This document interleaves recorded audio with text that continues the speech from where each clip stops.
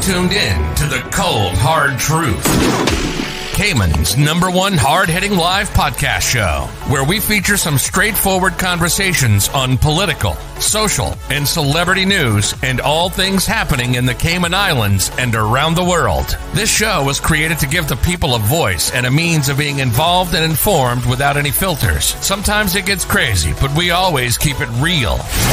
We bring you the tea, piping hot, so grab your favorite beverage and join the conversation via WhatsApp at 324-1612. Email tips@CaymanMarlRoad.com. Now, here's your host, Sandy Hill, broadcasting live from the beautiful Cayman Islands.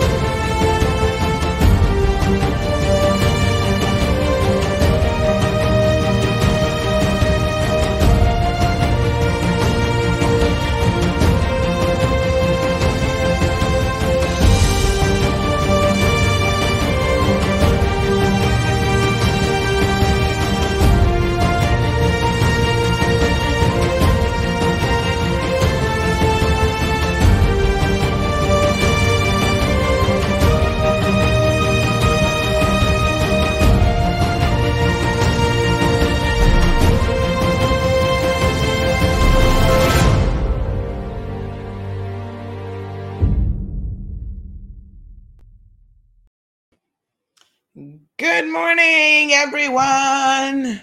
Happy Friday. It is Friday, March the 5th. Are you guys excited because it's Friday? Or are you actually excited because there's been a lot of political meetings going on, getting you guys all hyped up? I've seen you, and we're going to talk about some of it this morning. I was at 2 meetings last night. Yes, good folks. Lots and lots and lots going on in the world of politics. Let me just send out my usual links to our viewers who want to make sure that they get notifications. So this morning, we're going to be talking about politics in the Cayman Islands. And of course, we do have our usual Friday lineup, by the way, who will be joining us. So we've got Sammy Jackson. He had his first meeting this week. So we're going to talk to him a little bit about that. And we have the beautiful Sabrina Turner, who has been busy on the campaign trail as well. So we're going to be checking in with her and talking about a few things. We will touch on education, also permitting we have enough time this morning. So yes, let's get this train on the road. Let me see who's with me. Hold on now. Who's here? Who's here? Marshall, the first out of the barn. This is like a rodeo. He's like, hey, I'm here first. I'm checking in. Good to see all of you. Thank you guys so much. We've got Alice. Good morning to the lovely Alice. How are you doing? Miss Morna, of course, is here with us. Miss Morna, I'm sure of it, has her coffee mug and her tea, and she is ready to go. Yes, honey child, we got lots and lots and lots to talk about, including a viral WhatsApp message that was in wide circulation yesterday. I don't know how many of you got that, but we're going to add it to the Fab Friday lineup. Good morning, Karen. How you doing, honey? Miss Olivia is here. Good morning, good morning, good morning. Hi, Dave. How you doing? I was at Sammy's meeting, which we're going to talk about this morning with him on Wednesday. Let me just tell you, first of all, the days are starting to run into each other. I have to think hard now. What day of the week is it? But I ran into someone who said that they only recently started listening to the program in January. So they've been missing out, child. But they said, ooh, Miss Sandy, I love me some cold, hard truth in the mornings. Really enjoy your program. And I must admit that I was a little bit surprised that this particular person was watching. So I think it's fair to say that our reach is quite wide these days. We're reaching all sorts of people in the Cayman Islands. Yes, Caymanians, non-Caymanians, worker bees, managers, owners, people overseas watching. Thank you guys so much. Miss Sanya, I still got to get to you. I'm hoping today's a little bit less hectic. Yesterday was pretty busy because I had 2 meetings to attend last night for work. And during the day, I was just trying to get all my little errands ran. So yesterday was quite crazy, to be honest. Hi, Miss Anne Marie. So yes, Miss Sandy, I've got you on WhatsApp. I'm going to message you. I do need to go to East End first. And then after the East, I shall come out and continue the journey from there. So anybody else, Miss Evelyn, Anne Marie, anybody else attending any of these political meetings? Bonnie, good morning, Larry. It's a Caymanian thing I discovered many, many moons ago for people to go to meetings. You guys might not know this, but Caymanians love a good meeting. And when I say love a good meeting, listen, they go outside their district. They go to each and every meeting. And they just enjoy, seeing all the different candidates and hearing what they have to say and what they have on offer. So, yes. Let me see who else we've got here. Hello, Miss Ethel. How are you? Miss Darlene is also here, both from the UK joining us. So, did anybody else get this WhatsApp message? I'm going to pull it up here in a second. Yesterday, that was like, oh gosh, I got it so many times. Hold on. Let me pick one person that sent it to me, and I'm going to copy and paste it because I don't want you guys to see who's communicating with me. Although, like I said, this one was widely circulated. Let me tell you, I got this no less than 1, 2, 3, 4, 5, 6, 7, 8. Geez, peace. The list goes on. It was a long thing about Kurt Tibbetts and the PPM. So I thought, let's have a look at this. I don't know the author, don't know who started this, but it went far and wide yesterday. So let's delve into it because you guys know we are in the midst of a campaign. And I suppose everybody's got something to say. So this is but one position. But I must say that it is a very interesting position. And I found it quite interesting indeed. And you're going to see why here in a second. So let me just make sure that when our guests are ready to join in, they are able to do so, which means that I need to just tweak something on the back end here.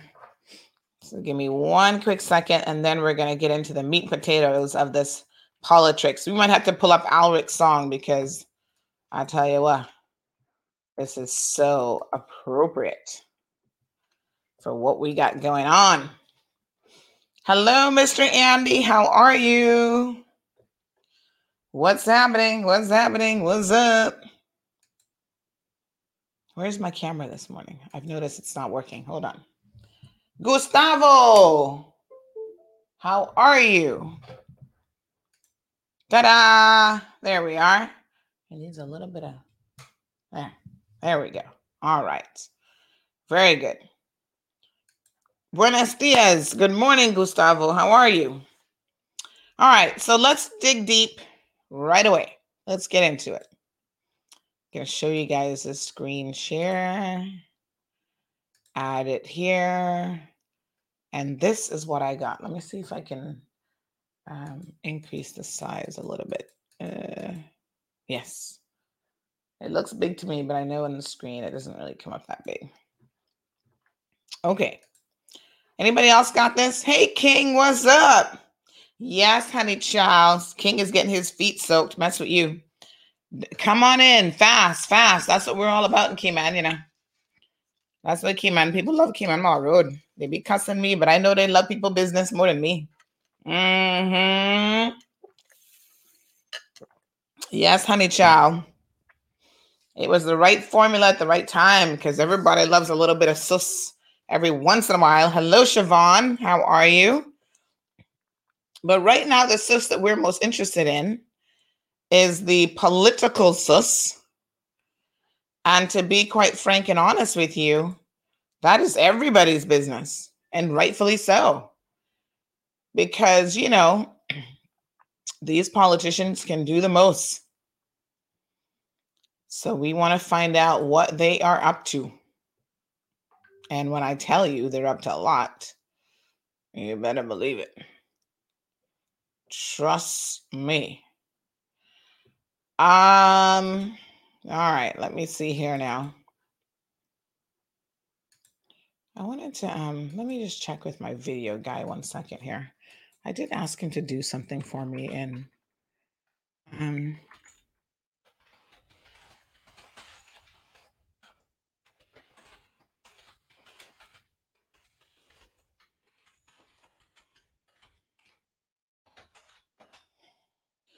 all right, so sometimes I have to really keep on top of my people here. You know, there was a couple people that I saw at Wednesday's meeting with Sammy, and then I saw them again last night. And like I said, you know, Keymanians love that sort of thing. They'll go to some people go to like every single meeting. Seriously.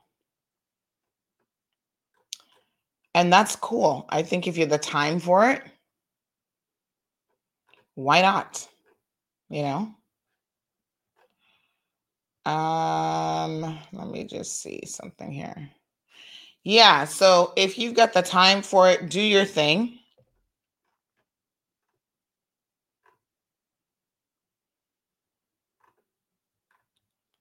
Go to all of the meetings and see what everybody's talking about. Marshall says, years ago, I used to go to everyone's meeting, collect their shirts, and donate them to those less fortunate people overseas. Overseas? Honey child, we got enough of them right here in Cayman. Yes, get a t-shirt from everybody and take it to people who are homeless and living out by the dock. Let's talk about that soon, because that's a reality. We don't have to look far to see how we can help other people right here and donate, y'all. So here's what this viral WhatsApp message said that was in circulation yesterday. So it says, in order to, oops, 1 second here.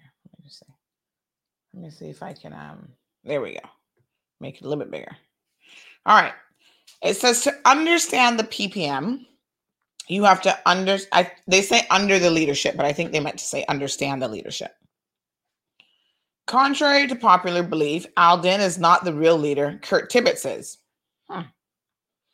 Kurt is the one behind the scenes organizing the concessions for his clients, and he's the one who's collecting close to $1 million a year consultancy fees from DART, Bronte Development, NCB Development, Fraser Wellen, and anyone who wants a revenue concession or planning law waiver. Now, I don't know what these triple X's are for. I don't know if that was somebody's name or what that is, right? Since he's not elected, he's not bound by any of the laws like the standards in public life. So he's somewhat protected, but using his influence. And then it's got those X's again. So when he brings your children, when he brings your children and, So when he brings, I think that's just supposed to say you, not your. When he brings you chicken and ham, smiles and jokes with you, and tells you to vote PPM, remember that you're selling your children's future for chicken and ham while he builds apartments for his children. It was Kurt Tibbetts who instructed the PPM not to remove McKeeva. Otherwise, the marriage of convenience would collapse, and he would no longer be of any value to his friends who he consults for. Okay. Ask yourself this question. Other than chicken and ham, do I have anything to show for all of the years I voted for the PPM? And by extension, since they are now one and the same, the UDP, which is really the CDP. Our children are educated and cannot get jobs, but theirs have good jobs. Our children can no longer find affordable land to buy, but they have many acres to give their children and make secret deals with their friends to give away the very same revenue the government needs to buy or secure decent land for affordable housing. The UDP and PPM, remember, they are now one and the same, have been in power since November of 2001. So it can safely be said that every difficulty we now struggle with, social, financial, housing, education, employment, health insurance, traffic congestion, overdevelopment, having to prove you are Caymanian when applying for jobs, etc., can be attributed to the inept leadership of McKeeva, Kurt, Alden, and Moses. Everything. But not one person in their family or their friends are struggling. Only you who fall for the chicken and ham without asking why or who is paying for it. Not sure if the PPM and UDP are one and the same? ? Ask yourself why election is 2 months early. It was done to avoid dealing with the McKeeva conviction. Still not convinced? ? Don't you realize that McKeeva is not running one UDP candidate against any of the PPM candidates in any constituency? If you dislike McKeeva and you think he should not be speaker, then understand that a vote for PPM is a vote for McKeeva. Because if PPM wins the election, they will return McKeeva as speaker. We are in West Bay watching you in Georgetown. Okay. We will try our best in West Bay, but it's really you towners who can keep McKeeva out of power. And that's how it ends. Okay. So let's dissect this a little bit and see what we think of this post. Like I said, it went around the barnyard a couple times yesterday. As we say in the world of 2021, it definitely went viral, at least on WhatsApp. I don't know who else shared it and what other forums, but it definitely went viral on WhatsApp. So most of this isn't anything earth-shattering. I would say actually none of it is earth-shattering. And in fact, I had heard for quite some time now that Kurt Tibbetts has some sort of consultancy firm that does work for some big clients such as DART. Okay. I have no idea who Bronte Development is. Obviously, NCB Development is a local Caymanian company, and I have no clue who Fraser Wellen is. Is that a person or a company? I don't know. I'm assuming it's a company because they've just listed all of these other companies. So does Kurt Tibbetts have a consultancy business? And are these some of his top clients? Well, speculation, not confirmation. I've heard the same thing on the Mall Road. I have no way of confirming it because I don't have access to Mr. Kurt Tibbetts' client list. But, you know, Cayman is pretty small. So when people talk, there, in my experience, tends to be a lot of truth to a lot of these things. Oh, right. Thank you so much to our good listeners who confirmed that Bronte did Seaview. And there's some Australian, I won't use the next term that they use to describe him. I'll just say Australian fella. That was not the word that was used, folks. Named James Lagan or Lagan. I don't know how he pronounces it, but there you go. So, all right. Thanks for the info. See, I don't, half these companies I don't know anything about. So very good. So that's interesting. Do I believe that Kurt Tibbetts has this consultancy business and these are his clients? Yep, I do. Like I said, speculation, not confirmation, because he's not shown me his client list. But this rumor of him having this consultancy business and getting some high-end clients is pretty well founded. Is there anything in principle wrong with him having a consultancy business? No.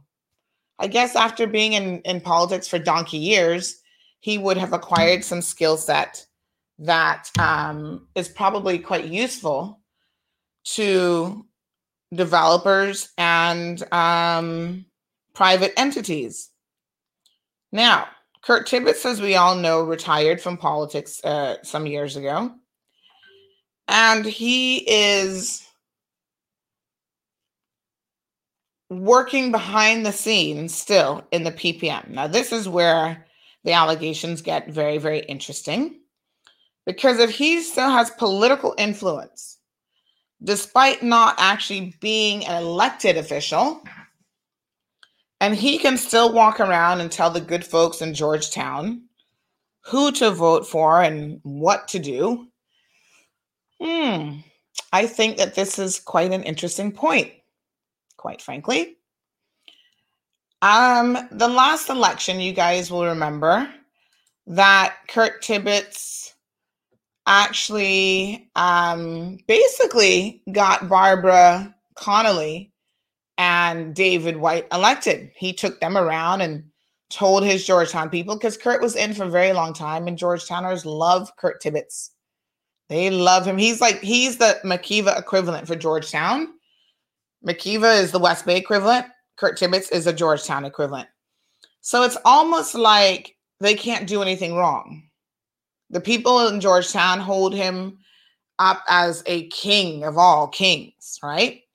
So Kurt Tibbetts comes to you and tells you, vote for Barbara. And I guess if you're a PPM supporter already, it was an easy choice. You listen to Kurt Tibbetts. He says, vote for David. And you're going to vote for David and you're going to vote for Barbara. And that's what he did.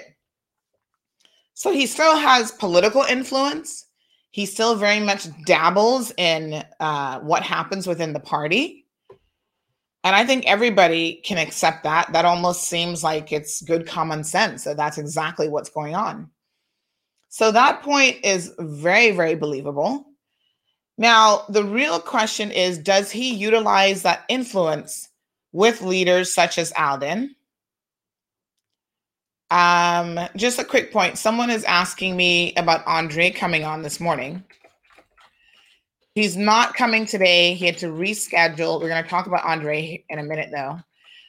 He had to reschedule his session with us to Monday. So if you're interested in hearing from Andre Ebanks, definitely we can talk about it.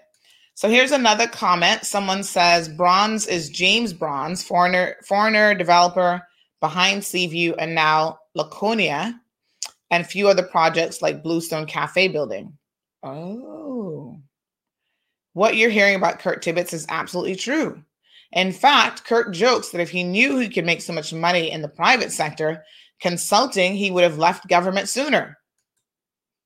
2 snaps and a slap upside your head for that one. And I don't doubt that one iota. I believe it. There's good money in consultancy. And I guess if you have political influence and you can actually really get things done from behind the scenes, then there's probably even better money in it. There are a lot of people who dabble in this as former politicians. And the interesting thing about Dart and his organization, now we use this term Dart, like this man makes every decision. I don't know who in his organization is the real decision maker. If it is Dart or if it's, his VP of whatever, all these titles that they have. But they're quite savvy and they know how to get things done.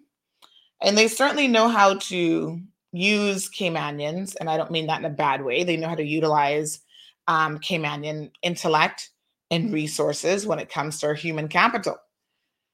They may not use it at the highest levels of their organization, so you're not going to get the really good jobs, but they're going to bring you in at a level where they can still make very good use of you. Think about this. Every single high-ranking civil servant in government that has been contract not renewed, fired from government, dismissed from government, even under a cloud of suspicion, Dart seems to pick them up, which is so interesting. I've always thought, well, why would Dart want people who got fired from the port under allegations of all sorts of stuff? Why would Dart pick up the NRA guy, Parchment, who likewise basically got fired from the NRA? You know why? Because the Dart people are actually pretty smart. They recognize that, right, Mr. Parchment might have been doing some little shenanigans that got him in trouble at NRA, using government equipment on private projects and whatever. But you know what? He has a wealth of knowledge that we can use. He's got connections to get our road infrastructure projects, works done, whatever, as part of all the different projects that we have going on within the DART organization. So all of that is very interesting. I mean, I have heard a number of ex-politicians, even Mark Scotland. I've heard Mark's name dropped, that he works very, very closely with DART and he may have a consulting contract as well. Now, I know he had a consulting contract with the NRA, and I don't know if that's still an active contract. But yes, you get into the world of politics. This is how it works. You get into the world of politics, even if you only serve one term. Once you are connected to that world, you then have access to be able to do a lot of different things. Now, the question becomes, does that access or does that influence cross the line, right? Because everyone knows in the real world, it's all about connections, folks. I accept. They call it in the world of business, networking. You call it whatever you want, but it's the same concept. Getting things done through the people that you know and through the people that know you. That's what it's all about. So I suppose if you have one foot in the political arena and the other foot in the world of business, You are really at the top of your game in terms of networking and being able to get things done. Now, do they cross the line and do they push for projects that are not in the best interest of the people of the Cayman Islands? Do they turn a blind eye to planning regulations and environmental concerns, all under the guise of getting their own pockets lined? Is our political leaders, let me rephrase that, are our political leaders influenced by people like Kurt Tibbetts because of his close friendship and affiliation with Alden? Is Kurt Tibbetts, based on what this viral message has said, is Kurt Tibbetts actually the real leader of the PPM? Let's have a think about it. Now, Kurt Tibbetts, you guys remember I told you I was there from the beginning with the PPM, now the Progressives. Kurt Tibbetts was very much influential in getting his former, or they might still be in Lions together, I don't even know, his Lions brother, Alden McLaughlin, elected. In fact, Alden has never been incredibly popular with the people when you look at the numbers. So let us go to the elections website to prove the point. So when there was more than one man, one vote, because remember, we're just coming into the second cycle of one man, one vote. You got 4 votes in Georgetown and you got 4 votes in West Bay, 2 of the larger districts in terms of electoral votes, right? So now Georgetown is split up significantly. But thanks to the good people at the elections office, you can go back in time and you can actually see election results for quite some time. So I'm trying to remember what would have been the first year that Alden got in. Let's go back here 1 second. Let me just have a look. Would it have been 2000? All of this information, by the way, is soon going to be on the Cayman Decides website.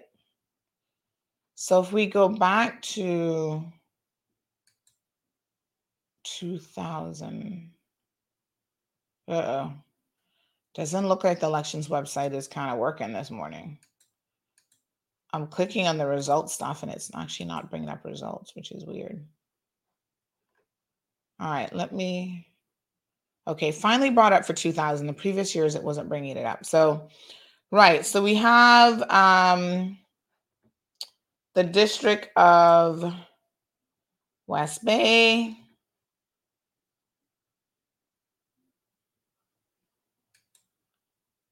We have Georgetown. Okay, let's have a look here. So in the 2000 election, let me just enlarge this a little bit. We had a whole host of candidates, 14 people running, folks. And we had Kurt Tibbetts elected with 80% of the vote. Linford Pearson, was Linford elected in 2000?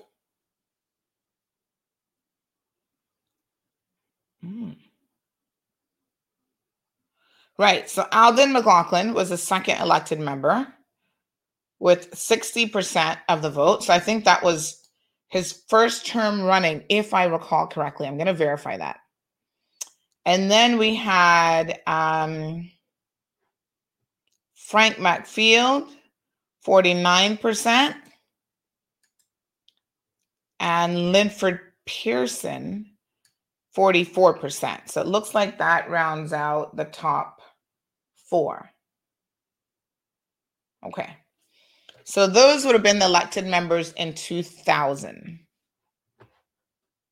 Gosh, that seems like just yesterday, but at the same time, a really long time ago.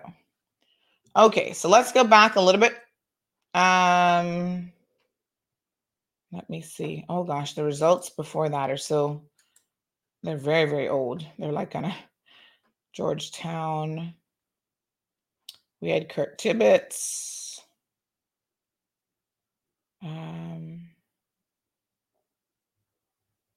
Dr. Steve Tomlinson. Alden wasn't around then. No. So I do believe this was 1992. No. Alden definitely wasn't around then. All right. Let's see if we can go to another year. So 2000, 2005. Seems to be really weird how it opens it up. It takes a minute. All right, now this one is super small. But I think most of you get the point that Alden has never, to the best of my recollection, been first elected member. So in fact, here we are in 2005, and we have Kurt Tibbetts with 69%. So he went from 80-something% to 69%.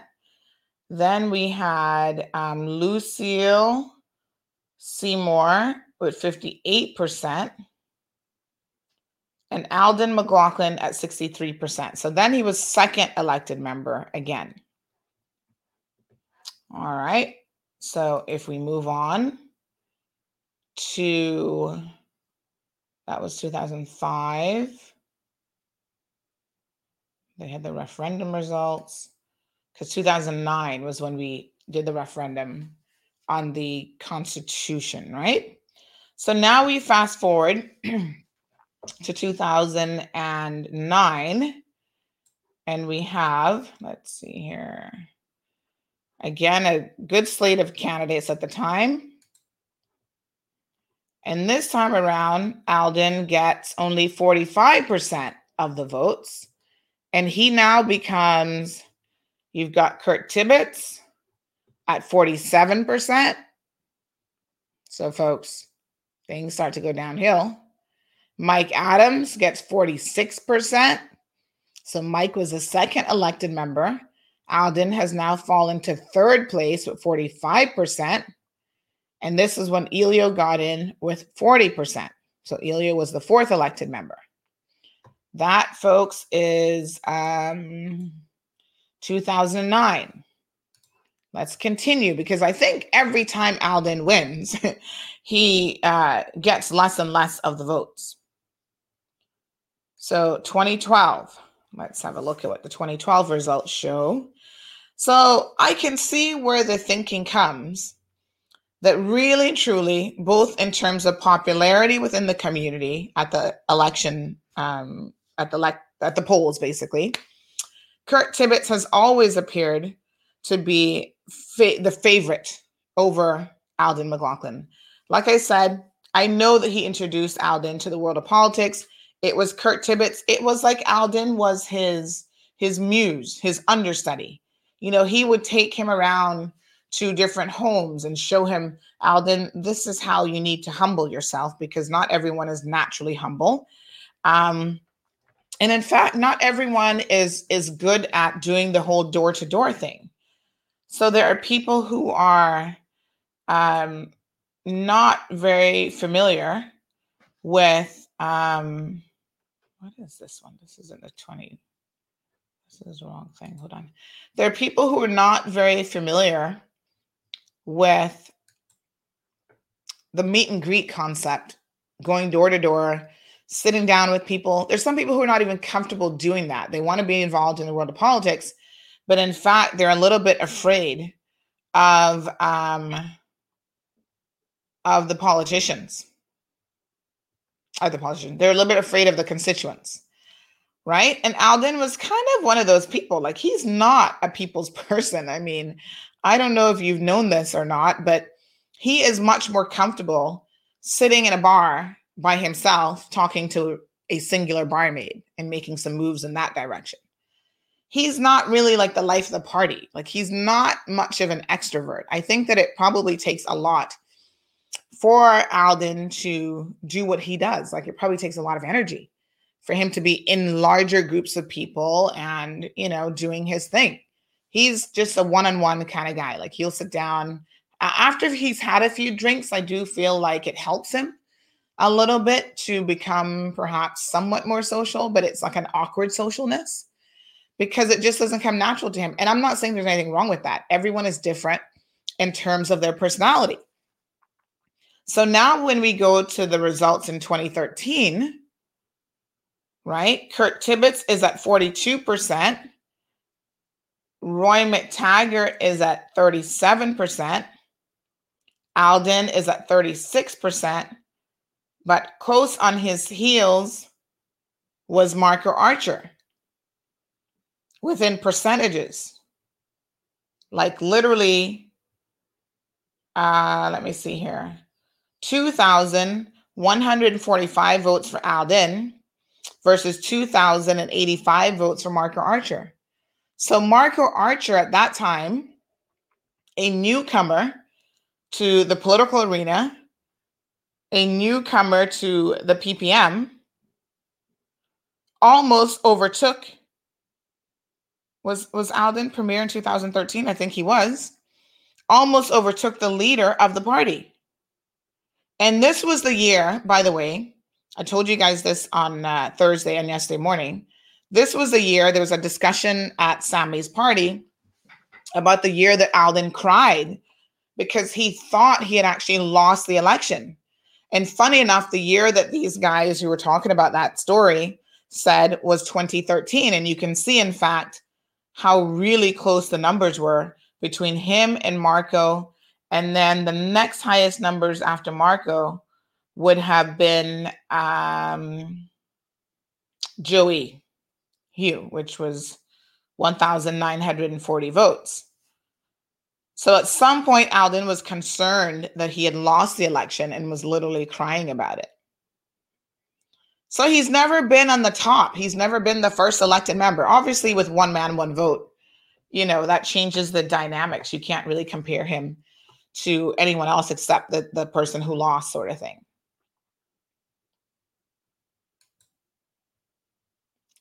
So very, very interesting. This viral message, I think, speaks volumes. The takeaway from this is, listen, Kurt Tibbetts is going to make his coins no matter what. Okay? Yes, he's going to set his children up. And anyone in life with a little bit of sense, that's what you do, to be quite fair and honest. Now, do you do that as a leader of this country at the detriment of other people and their children? That's the better question. Because there's certainly nothing wrong with you trying to build your family up, trying to leave something for more than one generation. But the real question is, do you do all of that whilst you are sacrificing the future, the greater future of the rest of the community? That's where the problem lies. The other point that this message brought out for me is people who are so easily bought, whether it's a chicken, a turkey, a ham, or even $500 in your hand come election time, you really need to wise up. Now, I hear some stories about envelopes being passed around, even during the last election. Georgetown North, there were allegations and people were taking photos and they were calling the election office and making complaints. Now, the elections office said that they didn't find anything. Let me be very clear.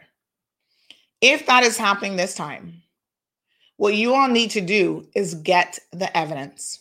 Demonstrate it. Everybody's got a smartphone. Everyone has a camera. Folks, all the people who are working on, campaigns, you're helping candidates, go get yourself a little secret pen camera so no one even sees you recording. They have those spy cameras. Get one. Record these envelopes being handed out. Record the vote buying that goes on in our communities, all the way from West Bay Central to probably East End. It's happening. If you witness it happening, don't let it just stay on the mall road as a rumor. Get the evidence so that the authorities can do something about it. And once you can prove it, then it needs to stop. Someone needs to finally be prosecuted for this whole vote buying situation because it is against the law.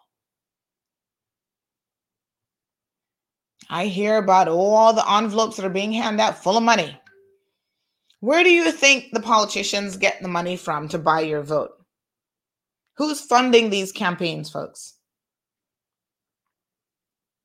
There are a lot of big businesses who have an interest in keeping certain parties in power or certain individuals in power who are favorable to their projects and favorable to their positions. And regardless of how it's, being sliced up, it is certainly not something that is going to benefit the people of the Cayman Islands by and large. And if it's not going to benefit you beyond the immediate handout, you need to think very, very, very, very carefully what it is that you're actually giving away and what it is that you're selling. Now, let us be quite frank and honest. There are a lot of Caymanians who don't have the vision to see beyond what's right in front of them. So you hand them a $500, you have some marl delivered to their yard. They're like, oh, great, thank you. You're the next best thing after sliced bread. So they're not even thinking, parents are not even thinking about their future. They're not thinking about their children. They are more worried about the immediacy of what they're going to get. And you'd be shocked and surprised how most of them don't even put that $500 to good use. They're going to waste it in something frivolous and something stupid. And you see, that, my friends, is what separates certain people in this country from the rest of us, right? They're lining their pockets. They're building their empires. And the little crumbs that you're going to get at the end of the day, which amount to nothing, you turn around and use in a frivolous manner in any event. Now, let me talk for a minute about the West Bay candidates, because there's something fishy going on in West Bay. Now, there's always something fishy going on in West Bay. But not West Bay South. Last night, I attended both meetings. We actually covered both meetings. And I have to tell you, they were very different meetings. Andre's meeting had a lot of people. Tara Rivers was there. Marco Archer was there. On his platform, he had people like Brian, what the heck is his name? Brian Partner at Applebee's. Oh, Lord, what is his name again? Remind me. Brian. It completely slips me. Let me bring, I see Sammy here. I know Sammy would know exactly who I'm talking about. Sammy, good morning. Morning, Sandra. What is Brian's last name again? If you're talking about a former partner, managing partner at Appleby, it would be my friend Brian Hunter. Brian Hunter, right. So he was on the platform. Apparently Applebee's had given Andre a scholarship to do law school. And I think he may have even done his articles with them. So they were very different meetings, but I was surprised. And, Andre's coming on the show on Monday, so we'll definitely talk to him about this. But I was really surprised at the number of PPM people that were there at that meeting last night. Now, Andre has said that he has no affiliations with the PPM or the UDP, and he's running as an independent candidate. If that is the case, and if it's the case that Alden actually has not put him up to run for political office, as is being rumored on the streets, I find it extremely peculiar that Tara Rivers would choose, of the two meetings of her former constituency, the one meeting that she would decide to go to is what everybody's saying on the street, her heir apparent, the one who's been crowned to take over her seat, which is Andre Ebanks. Something not really adding up here. There were rumors that the PPM actually bussed people to Andre's meeting last night. I don't know if that is true or not, because I didn't personally see any buses there. But if that is the case, why would they be doing that? Why would Makiva just a week ago, before nomination day, the Thursday before nomination day, make some grandstanding announcement that, they have someone in West Bay South that is going to be their candidate. It is very, very strange and bizarre. So the talk on the street is that Andre has the blessings of both the CDP and the PPM, and that when he gets in, he will be more than happy to assist them in forming a government. Now, we will put that question to Andre when he's here on Monday, without a doubt, to hear what he has to say.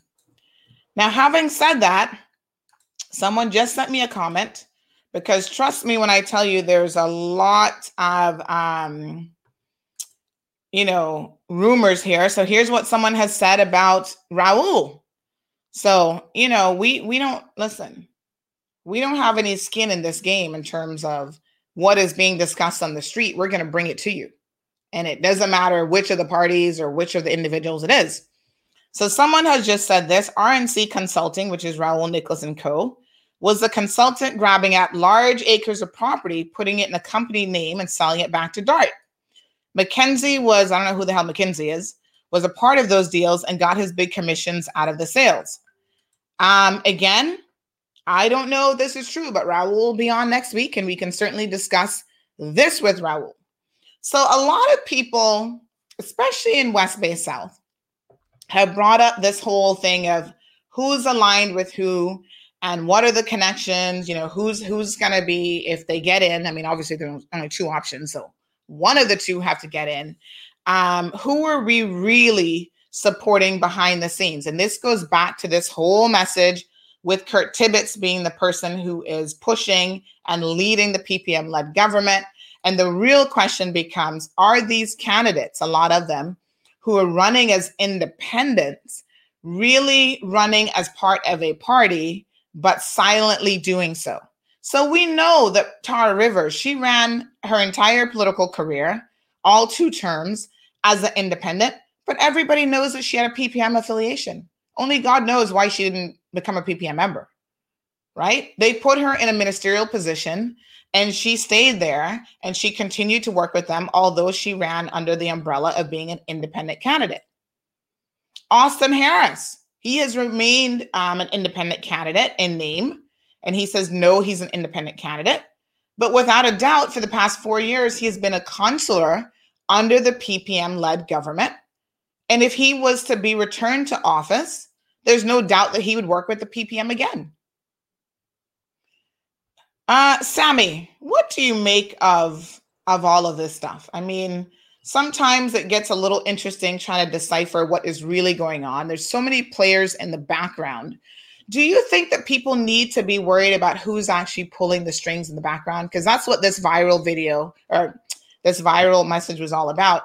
Who is pulling Alden strings and the strings of the PPM slash CDP? Which I agree with this, whoever this author is, it's no longer the UDP, it's a CDP. But for all intents and purposes, with this unity government, we have seen that they have amalgamated themselves into a singular party, which means that this country has no real opposition to the PPM or the CDP, except for the independent candidates. Well, I don't know. My advice to folks would be to look closely at the candidates, see who they are associated with, and draw your own conclusions about allegiances and alliances and that sort of thing. There's lots of things that speak to that, coincidental things like when Andre entered the race, Tara withdrew almost simultaneously. You're right to make, the connection that there's obviously PPM members at Andre's meeting. I don't know myself. I have not actually been in a position to having to do my own thing, not being in a position to look deeply into that. I intend to, because obviously at some point, looking forward, I might be called upon to make a decision, an important decision, as regards whoever comes out the other end of this election successfully. And I would like to know those things myself. But my advice to folks would be to simply analyze everything that candidates say, look at who they're aligned with, look at who is promoting them, and then they can draw their own conclusions. One word of caution, though, just because a message goes viral doesn't Right. necessarily make it true. Right. And I'm a little bit perturbed that we are, because of the power of social media, that we tend to engage readily in sending messages around just because they sound very exciting, and it is silly season after all. Yeah. And especially, you should bear in mind that the best lies contain some Elements of truth. Yeah. And there was nothing, I was going to say, Sammy, there was actually nothing in this particular message that I found that was earth shattering. I mean, I think most of us know that Kurt Tibbetts does have some sort of consultancy company, and he probably has very large clients. This part about, him controlling, sort of still being a controlling influencer or whatever within the progressives, that's probably very true as well. I mean, none of this is really earth shattering. I'm sure that Alden has kept Kurt Tibbetts on as an advisor. And those of us who operate behind the scenes know that, you call Kurt Tibbetts and things seem to get done in the progressives that even if you call Alden may or may not happen. So is he still influential in the party? Without a doubt, I'm pretty sure that that's true. Absolutely. Are people still selling their votes for chickens and donkeys? And sorry, that was another Jackass video. Chickens and ham and turkey and whatever. Yes, people are selling their votes for that and so much less. So that's a fact. Is it a fact that if the PPM gets back in, despite what Alden said last week about he's running this coalition manifesto and it doesn't include McKeeva, do we really believe that? No, we don't believe that. We're not that stupid. We do believe that if PPM gets back in and anyone who is affiliated with them, they will do exactly what they did last time, form a government of convenience with whomever. And that would include McKeeva and the CDP. So I didn't think any of this was earth-shattering, but I guess the way that it was put together, it was something that really made people pause and think. Well, we saw, most of us with some degree of trepidation, saw the marriage of convenience of the then CDP, or the successful CDP members, and the PPM successful PPM members co-join in what I call unholy matrimony after the last election to form the unity government. We witnessed that. We all witnessed that. We've seen what they've done, true to their name, in unity since then. What we did not see, what we were deprived of seeing, was the divorce. So I want to know, as far as I'm concerned, there's not even a separation, legally speaking. There was no declaration whilst the House was still in session, or before it was dissolved. So it comes across as, it smacks a little bit of a bit of disingenuousness to say now, oh well, we have a coalition, but it doesn't involve McKeeva. How are we going to rely on that? We've seen what they do. The facts speak for themselves. There's signs display this thing. Say PPM, a member of the alliance. We don't know what that is. Is that different from the coalition that Mr. McLaughlin mentioned the other day? That doesn't include McKeeva. Does that alliance include McKeeva? These are questions that should be put to those folks, and they should be answered. I mean, if anyone asks me who I'm affiliated with, I'm prepared to tell them.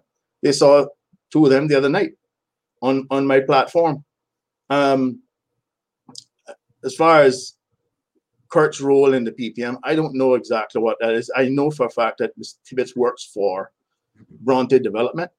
I know that from personal experience because he was involved in the Lacovia redevelopment approval process. I was representing folks on the other side of that application. So I know for a fact he works there. I saw that part of the message is true.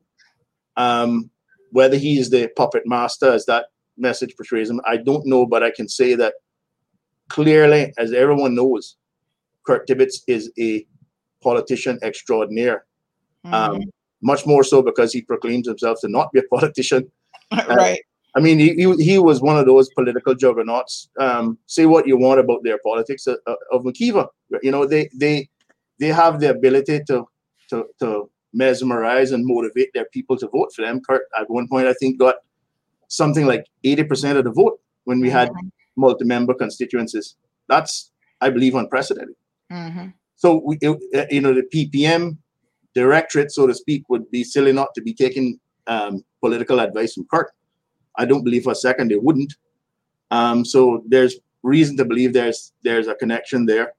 But as to the rest of it, I don't know. I've been focused on meeting my people in Red Bay, preparing for meetings, and that's kept me very busy, I can tell you. Yeah. Well, let's talk about you, Sammy. You are, I tell you what, like I said, I went to both meetings last night. I worked actually both meetings. We live streamed them. So if you missed the meetings, please go on the website. I must say kudos to Andre. He was full of fire. He got very emotional during his meeting. He had a song that he was playing. I mean, it was, from a marketing perspective, it was a well put together event. It was lit, as young people love to say. And I found it very, very interesting, though, like I said, the audience that came and the West Bayers themselves who were sitting there looking around going, why are all these PPM members here? Why is Tara here? Like people do things silently. You remember what Tara said during her unnecessary press conference, where she said that in what she has learned, like the one thing she has learned in the world of politics was that your actions speak your truth, or something like that. Well, her actions were speaking her truth last night when she showed up at that meeting very, very loudly. And so even at that meeting, Sammy, you were the talk of the town last night, my friend. Let me tell you, the Maru had been hot with your name since Wednesday night. Everyone that I have, oh my God, did you hear about Sammy's meeting? Oh, Sandy, were you there? Did you see how many people were there? Because I'm hearing it was 500 people. Well, Caymanians will add on a little sus and a little sprinkle on the top. I don't think it was 500 people, but it was definitely very close to at least 300, if not a little bit over. I know for a fact, I think you had some 250 chairs. They were all pretty much filled up at one point. And you had people who were sitting in their cars, people who were sitting on, the trunk beds of trucks, listening and standing up. And you had people coming from west, from the east, from the south, from all over. So tell us how you felt about I thought it was a success. Personally, haven't seen a lot of political meetings since the late 1990s. For a newcomer to the political arena to have such an amazing turnout. How are you feeling today, and what lessons did you take away from your meeting on Wednesday? Well, we were pleasantly surprised by the turnout, Sandra. I unfortunately, I couldn't see most of the folks at the back because I had these really bright lights shining in my eyes most of the time, but I could see that it was quite an impressive crowd. And I tried we didn't have songs and all that sort of stuff other than Miss Izzy at the beginning singing a national song very elegantly. But I'm not very good at showmanship.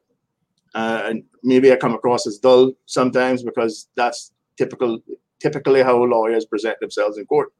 So it was a struggle to not get too emotional. I tried to address the crowd in an earnest and sort of level-headed way. Some folks have said to me, well, you need a little more fire. Others have said, we're glad that you weren't shouting and screaming like other people and banging your fist. So I guess I've got to find a balance. At the end of the day, like I said earlier, you need to listen to the message.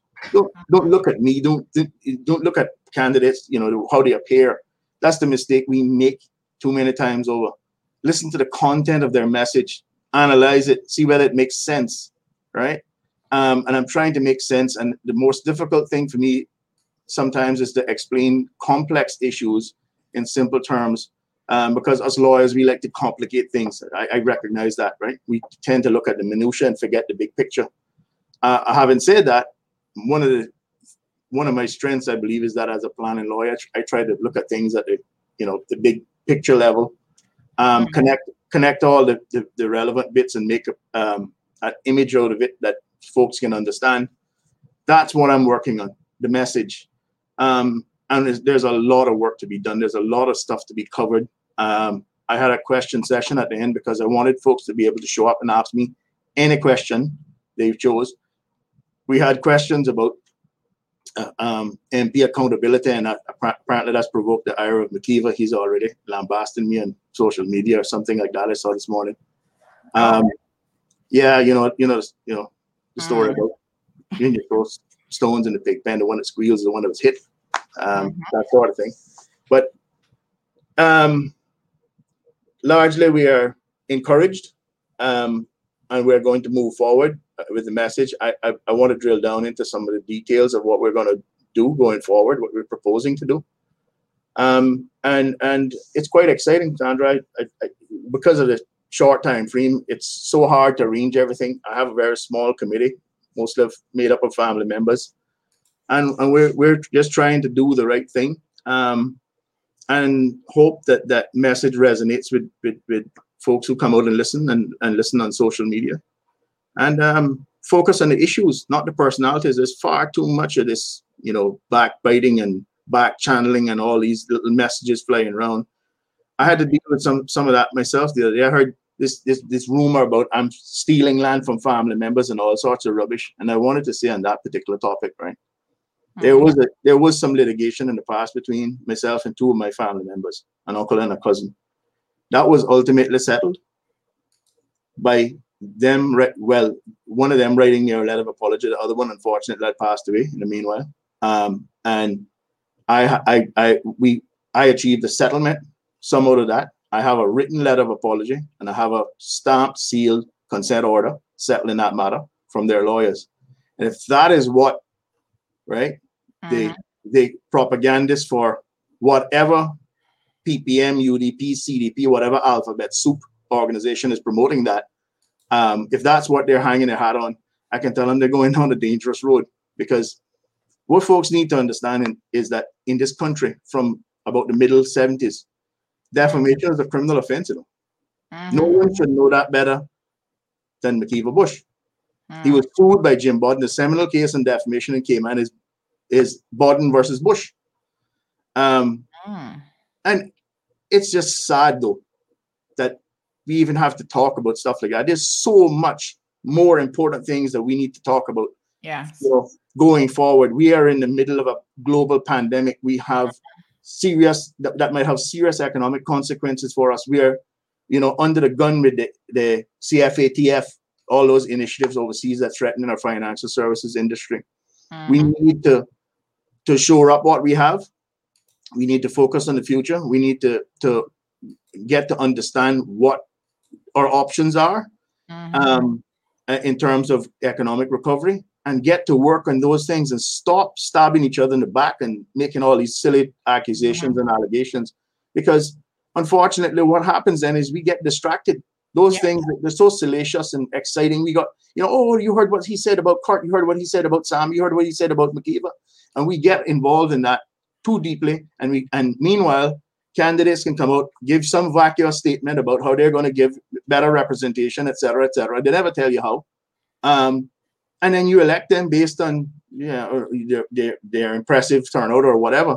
I'm not putting any faith in the fact that a lot of people turned up. I think a lot of people turned up at my meeting because they wanted to hear what I had to say, right?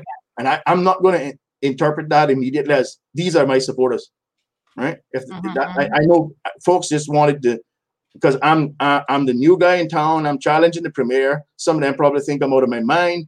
We got to go see what this crazy guy is going to say, right? I just wanted to get to work on the issues. That's what I want to focus on. Yeah. Simple things, right? That need fixing, and major complex things that we need to address in the short term.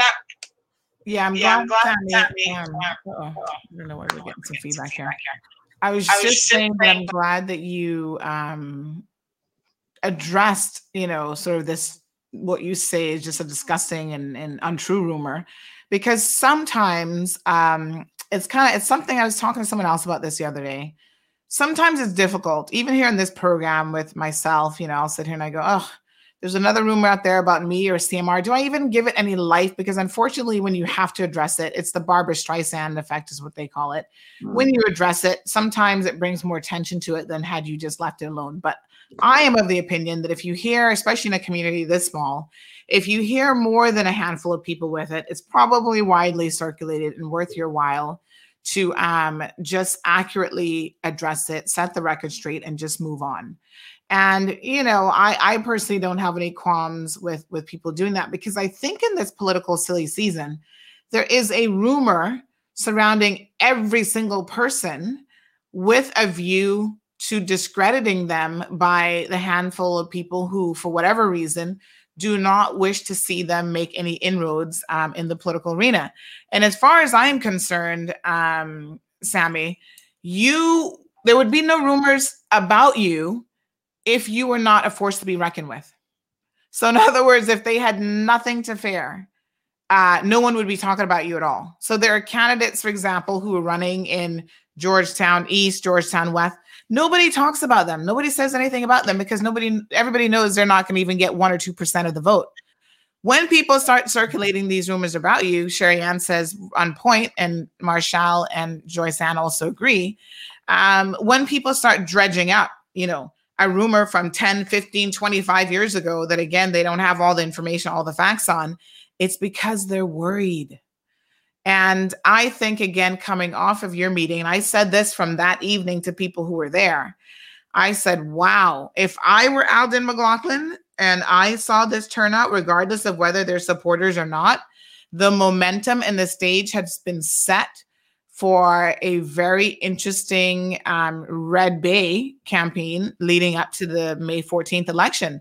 If I were Alden, I would be worried. I'd be going, shoot, Sammy is a serious competitor. You are a competitor who's on par with him professionally, maybe even a little bit more qualified because you've remained in the legal profession when he hasn't. But, you know, you're someone who is passionate about a lot of issues, including, you know, the future of Cayman people, the environment, and so many development in this country, what direction we're going. So he finally has a real challenger. Now, what is the way forward in terms of, I know you'll probably have a couple more meetings. I know you've been doing your door-to-door. You've been doing kind of smaller group meetings and stuff as well. What else can people expect from Sammy Jackson going into April the 14th? Well, we've identified 5 major areas. They've been published that we want to, we think need to get intense scrutiny, issues that need to be addressed, etc. We're going to drill down into some of the detail on how I would propose to address those things. Mm-hmm. I can tell you that I have already floated those ideas with the folks who I'm talking to about alignment, and I spoke to that at my meeting on Wednesday. And without sort of getting into the minutiae of it now, the big one for me is a sustainable development thing. Mm-hmm. And that's more my wheelhouse than anyone else's, because that's the sort of thing I've been specializing in for a long time. And I have a vision, I have a plan that involves legislative reform that brings us a more modern structure, legislative structure, and a more modern processes to determine how developments are approved, and to return to some sensibility. Because what a lot of folks don't realize is that this PPM government, even the former administration, whilst it passed the NCL, the National Conservation Law, it exactly 1 year left. It passed that in December 2014, and by December 2013, and by mid 2014, it started passing amendments to the development planning regulations. And it did it again in a significant way in 2016. But in those amendments, and there were amendments to the legislation, the principal legislation as well, the development planning law, which made it much more difficult for folks to actually object, right? And it made it more difficult for folks to appeal decisions. That was a deliberate change of legislation. It is something that certain quarters were calling for a long time, because there was frivolous appeals being filed. That's what they were called. There were frivolous appeals from time to time. I've fought against them, and I've advised people not to launch them. I've seen appeals being launched just because someone doesn't like his neighbor. But as far as I'm concerned, we need to return the legislation to some sort of balance. One of the things that has been changed, and this is significant, is we had a process where large-scale developments were evaluated based on completely different criteria, national level criteria, right? And that came out of us building on the platform of an infrastructure fund, which would address infrastructural needs generated by large-scale developments. So, but there's just not the cost impact. There's other impacts as well. So the law used to be, there was a section 6 which was dedicated. I spoke to this the other day, I think, where it used to address large-scale developments in a different way, and put those developments under significant scrutiny as compared to regular development. That so that there was some balance that recognizes the sustainable development that underscores the concept promoted by our development plan. Because here's a shocking thing for some folks: we do have a form of sustainable development in our development plan, because it speaks to the primary objective of the plan being the enhancement and protection of the welfare of the people of the Cayman Islands, right? And that means infrastructurally, it goes on to list the things: infrastructure, environment, social and general welfare. Those are the things that we need to look at. And in order to look at that, we need to revisit our approach to planning, because I feel we've gone off the tracks. I can't tell you how many times I've been before the CPA and even the Planning Appeals Tribunal. I've been accused of pontificating, because I'm the guy in the room saying, I had this experience when I did the Beach Bay appeal a few months back. I tried to get the tribunal to focus on the fact that this is how we should be approaching plan and control. And in that case, I said the CPA failed miserably, because it just looked at the structure, whether there were setbacks, what the site coverage was, and appeared to rubber stamp it. Right? And we know that was one of those developments that was done under one of those previously shrouded development agreements that awarded up to $25 million, I think it was, in concessions. My client actually only obtained, he made an FOI request, which was denied. He sued the government, and he got the agreement on the day of the trial under the FOI law. That's what I was instructed. He was literally handed it at the door of the courthouse or the courtroom, and they settled the matter at that point. That is not the state of affairs that translates into a healthy development environment. And as I said the other night at my meeting, the development plan is it's basically a blueprint of life of Cayman Islands by exacting a form of planning control that ensures that any development that we permit is beneficial to the people of the Cayman Islands.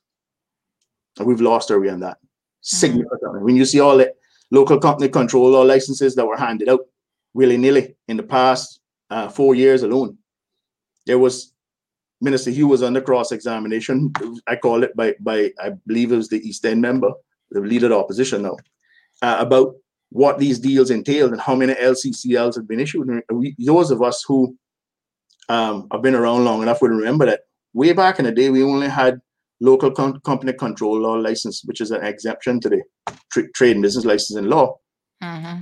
For large development firms like Hads-Faltic and McAlpine, and they were limited to large-scale developments that local companies couldn't actually execute. The rationale behind it was simple. We did not want large companies competing unfairly with small local companies. But look at what has happened now. Every Caymanian company owner I know complains bitterly about unfair competition. We don't have any sort of regulation of unfair competition in the construction industry. So when you talk about reinvigorating or stimulating the economy by way of concessions in the construction industry, who's that stimulus benefiting? Exactly. It's not us. Because what we end up with is a lot of large scale developments that have serious infrastructural impacts. And I'm not just talking about roads. I'm talking about schools, extra wing in a hospital. When you look at the big picture, when you build, as they say, build it and they will come. That's the approach we've taken.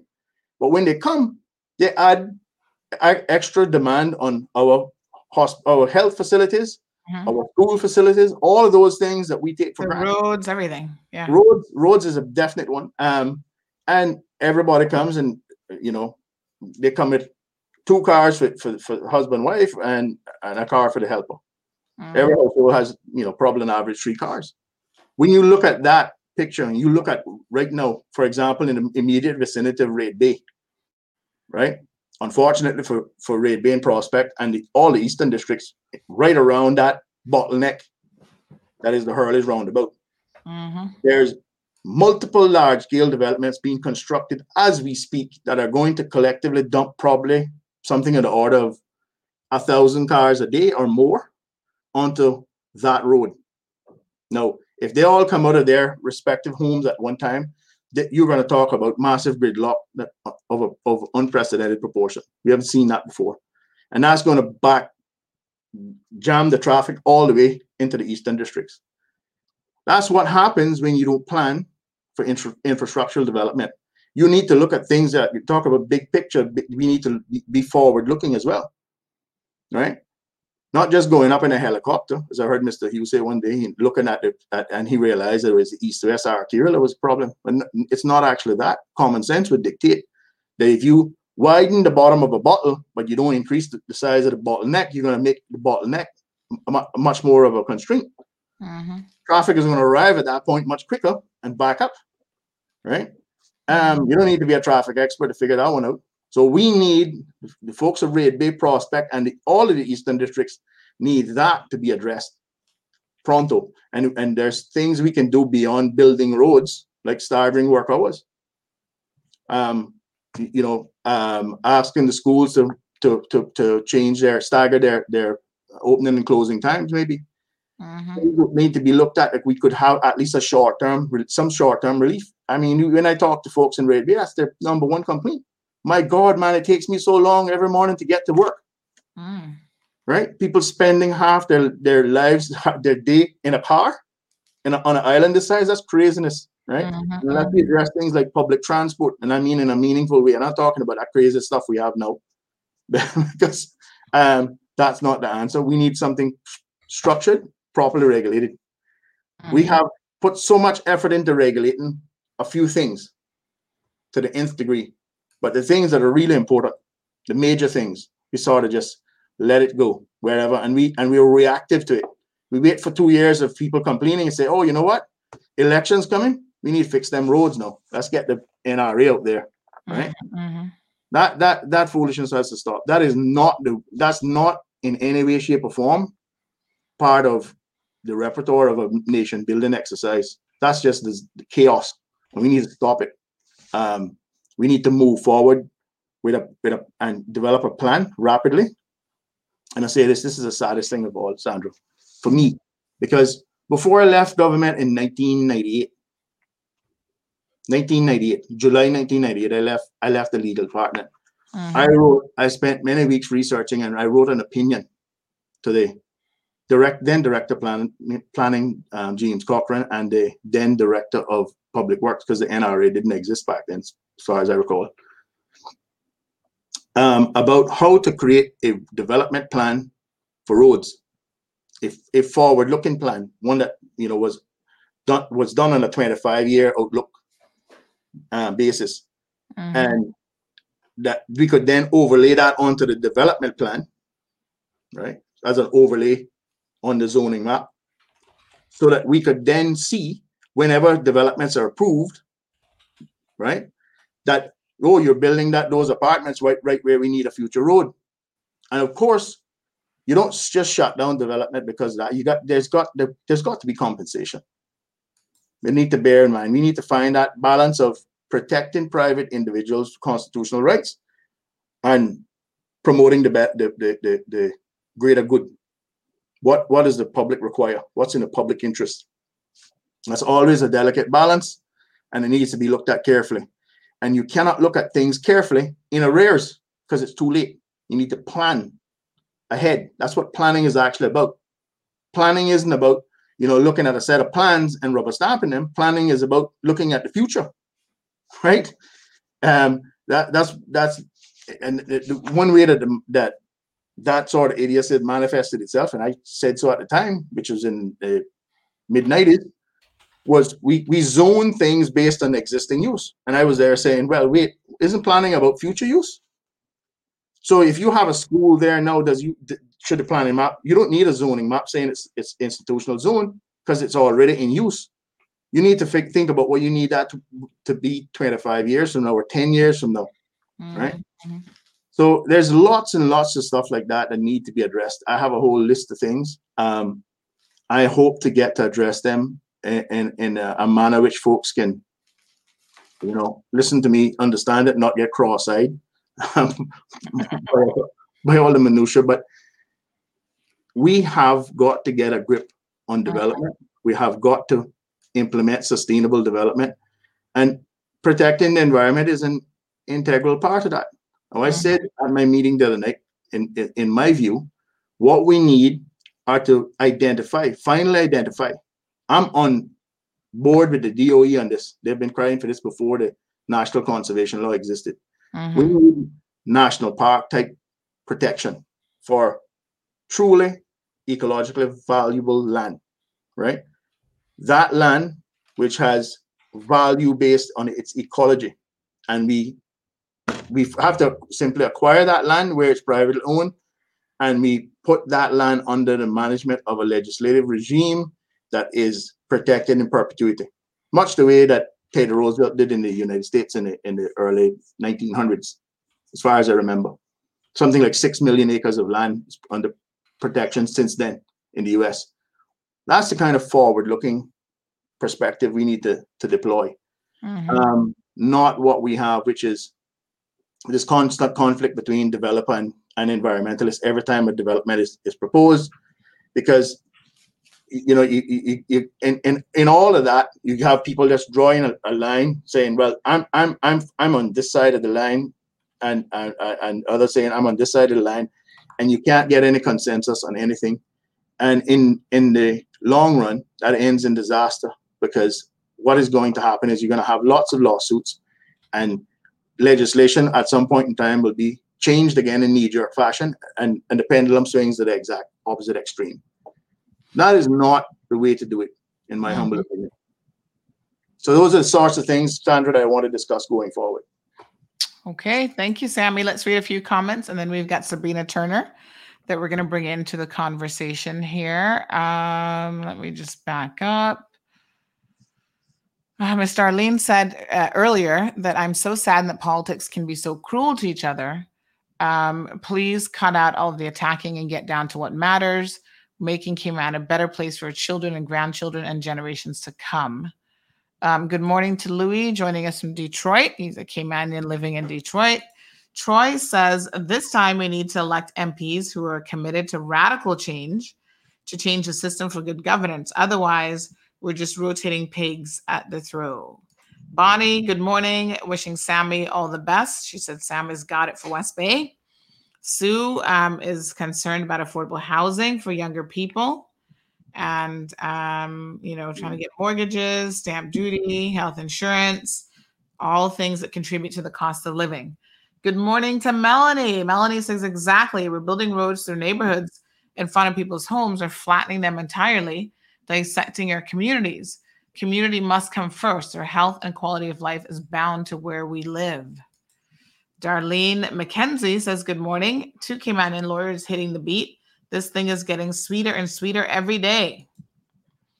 Melanie says 6-lane highways with no greenscaping or safety consideration is going to see a rise in the sickness of our people. 6-lane highways, Lord. Joyce Ann says we need some educated people that understand the law. A lot is going on in planning. I'm so happy to hear someone that has the interest at heart, also someone that is not afraid to take a stand and fight for us. Good morning, Mr.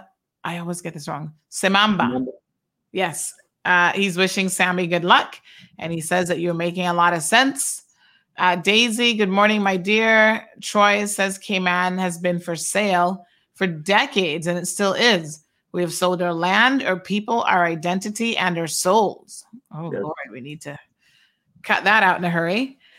Joy Sam says, yes, that's correct. Come on, Sammy. People have to leave home at 5:30 to get to work. They're so tired by the end of the day. Lord, I would be tired by the time I got to work.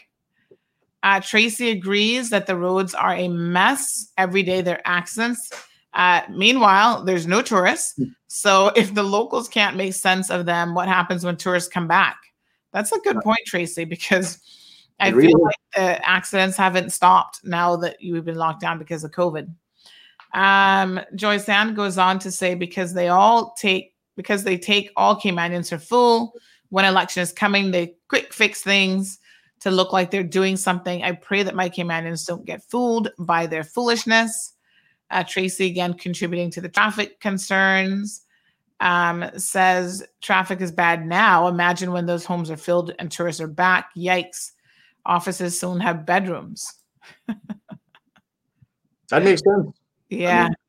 That happens. Sue complaining about the roundabouts. Ugh. Don't even go there. Let's bring Sabrina in. Good morning, Sabrina. How are you? Good morning. I'm fine. Thank you. Hi, Sammy. Hi, Sabrina. I'm wondering if you have me bugged or something, because a number of the issues that you're actually addressing are key issues, but I would understand because we're pretty much conversing with people that lives in the same area because our areas are so close, but we're almost singing, well, I would say practically, singing out of the same hymn book. Yes, your neighbors when it comes to your constituencies, for sure. Literally, yes. So it's a lot of the issues and concerns that have been brought forth is something that we have been facing in the Red Bay Prospect area for decades, and it's only getting worse. It's obvious we're putting the cart before the horse, and during this campaign, we have to assure the people that when we take a stage, now that we have a platform, that it's just not political talk, and that you have like-minded set of people that's just not far left or far right, but can all come on the same path, because we're all affected by traffic. We're all affected by flooding, a living wage, minimum wage, however it's gonna end up at the end of the day, with the majority, of course, supporting the will and needs of the people, and access to affordable home ownership. What path and policies we all come together to actually make that a reality. As long as we can get like-minded set of people who are willing to bat in the people's corner and not be left behind anymore is the aim right now, and not just political talk. Anybody can take a platform and speak. I know that we're still a small knit community, and a lot of the votes will be given based on personalities, one, and who know who. That does make a big part. But at the end of the day, we need to mature a little bit more when it comes to politics and choose a candidate that has a better chance of not losing their voice once they get elected, and actually can carry out the will of the people once it's in betterment of the country and its people, and not just talk. Agreed. Not just talk. Well, Howard says they've already destroyed most of our mangroves. Selena says the government has focused on regulating for financial services and various special interest groups, but the needs of the people have been on the back burner for far too long. So many laws are out of date, no longer serve their purpose, and negatively affect the quality of life, but they're simply ignored. And to Selena's point, I mean, even in terms of some of the human rights and constitutional challenges that we have had in recent times, for years now, it goes back to the fact that, we have a somewhat modernized constitution, but yet the laws on the back end are still woefully out of date, and they've not been given the relevant attention by legislators, that it creates a conflict, even with the Cubans just 2 weeks ago, protesting on the steps of the government building. That is, as the Human Rights Commission has said, a direct result of legislation, acts of parliament now as they're being called, that are woefully out of date, that contravene the actual provisions of the Constitution, and why can't we prioritize those things and get it done? Well, you're right. You hit the nail on the head, Sandra. The 2009 Constitution presumed that all legislation would be brought into alignment, all existing legislation would be brought into alignment with that document, because that is the mother of all laws, so to speak. But we have never done that exercise. We talked much about it as a nation. The government after successive government since 2009 have done absolutely nothing. In fact, they've passed legislation that is incompatible with the Constitution, which is the most shocking thing. One of them is the National Conservation Law, by the way. So if we're gonna have that protective regime, we better make sure it's constitutionally sound. Otherwise, some ambitious soul may challenge it successfully, and then think about what happens next. We need to stop being reactive. We have a law reform commission, so we could either repurpose that, or we could have a constitutional reform commission set up to go through every single piece of legislation. Instead of worrying about whether it's named a law or act, why not look at it and see whether it conforms to the Constitution? Because the Constitution is what guarantees us all as citizens' rights, guarantees us all access to justice. And it's sad, I can tell you from practice, I have represented hundreds, if not thousands, of people over the years whose rights have been impinged upon by government departments, entities, agencies, etc. And another part of it is that they're hugely inefficient. They have different processes, not recognizing that they're all governed by the same body of administrative law. And that only manifests itself when a judicial review action is filed. And one way we could improve efficiency immensely in Cayman is to make sure that every statutory board, right, because these boards all perform what we call quasi-judicial functions. They exercise discretion in favor or against applicants for licenses and permits, etc. Make sure that all of the processes are aligned so that as best as possible, so that it's clear, transparent, and predictable. Makes it easier, so you don't have to actually hire a lawyer to make an application for trade and business license, for example. And then you go to the next level, which is the appeals tribunal level, something that I've been crying for since I've been in the legal department in the 90s.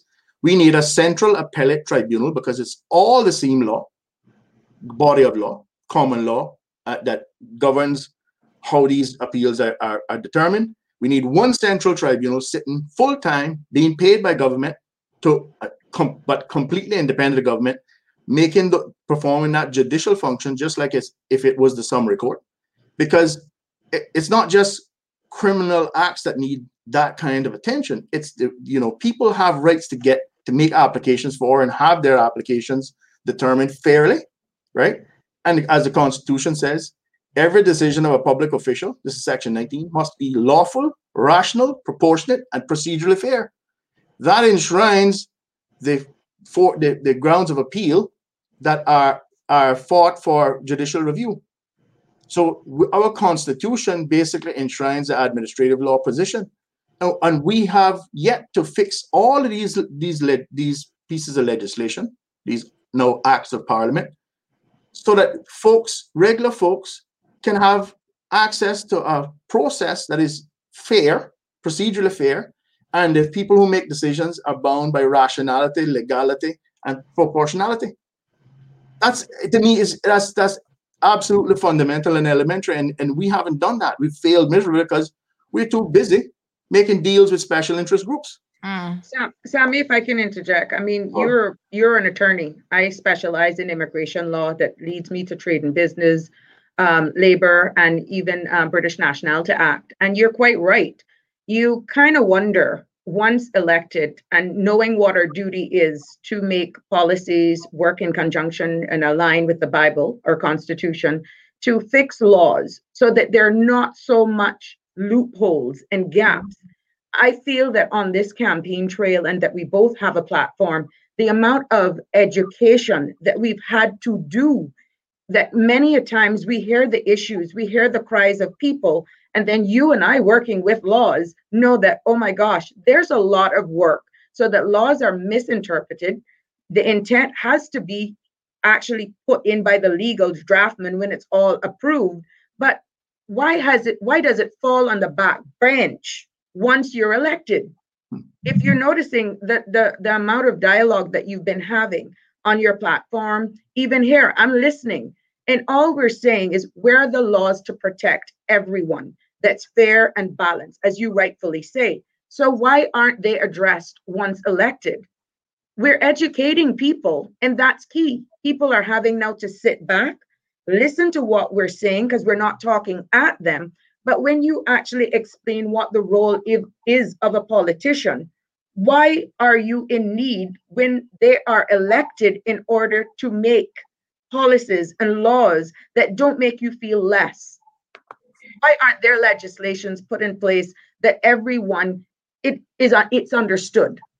And then you don't leave a big chunk of it up to discretion or for people to be left saying a board is more favored this side or that side. If legislations were in place, it would be clean and clear.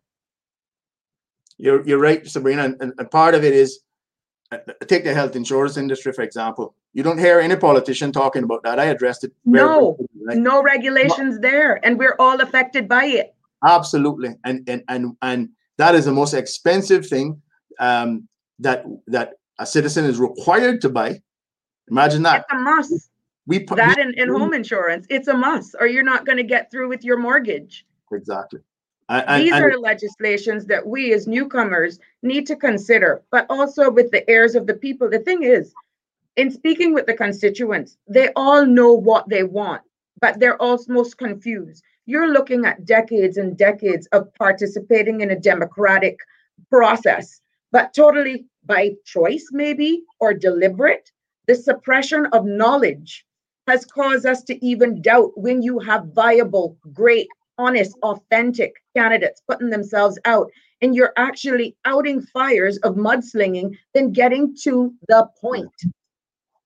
And we can't give up the fight, in all honesty, because there's more good out there than it is negative. But we're putting ourselves there for the people to have another choice. And I am hoping that by means of these conversations and roundtable discussions like this, where we can weigh off so that we know at least we're on the same playing field. And when you talk about regulation of insurance, that goes to medical, that goes to home, I can't understand why you would have sitting people there that are going through the same thing and don't see where it's a priority and it's a need of your people. I just cannot understand why. I think I do. I think it depends on whose interest you're protecting. That's got to be the only explanation. Either you're grossly incompetent or lazy, or you are promoting the interests of a special group of people who have a vested interest in keeping the things the way they are. And if that is the case, I don't know which one is worse, but I can tell you what, I intend to grapple with these issues head on, free of any external influence or control. And if that costs me this election, then I can go away, look my kids in the face and say, well, look, Dad, I tried. I just couldn't make it. In all honesty, the public didn't want it. In all honesty, I feel the same, but that's not to be misread that we're discouraged. No. And many a times with that type of approach, you're honestly being misread. But once it's coming from a good place, Sammy, we can just only continue in the fight to know that we're genuinely in it to make change, to be held accountable, to really make a difference in the style of governance. I mean, me being a female, and look at how we're just conversing with one another. You're not hearing any rage. You're not hearing any anger. We're feeling the same pain that everybody is feeling. Now, we know that we have to have a majority of persons to buy into what we're saying. But when you're talking about minimum wage, whether that's going to be then switched now to what I feel we should get the support of with more information, a living wage definitely has to be addressed. The planning laws, the sustainable development that you alluded to earlier on. And when you look at your localized issues, those are a combination of national and localized. When you look at it with the development, where's the protection of persons' homes for developments that are coming in after the fact? You have persons that are satisfied with just going in and slapping asphalt down for a speed bump, not to tell you that they're not needed. But when you look at just the engineering aspects of that, by installing speed bumps in certain areas without proper runoff, you're directing that water in many cases into the people's yard. just doing a deep well with our water table being so high. Again, that is an issue. So these are conversations that it is localized, it's needed, but you have to look at it from a holistic point of view, and that takes all of us to agree and understand that these issues are real. Community togetherness is also going to make it work, because that togetherness brings education. We can tap into each other to make it all work. And just getting the buy-in from the people is key in success in moving us forward.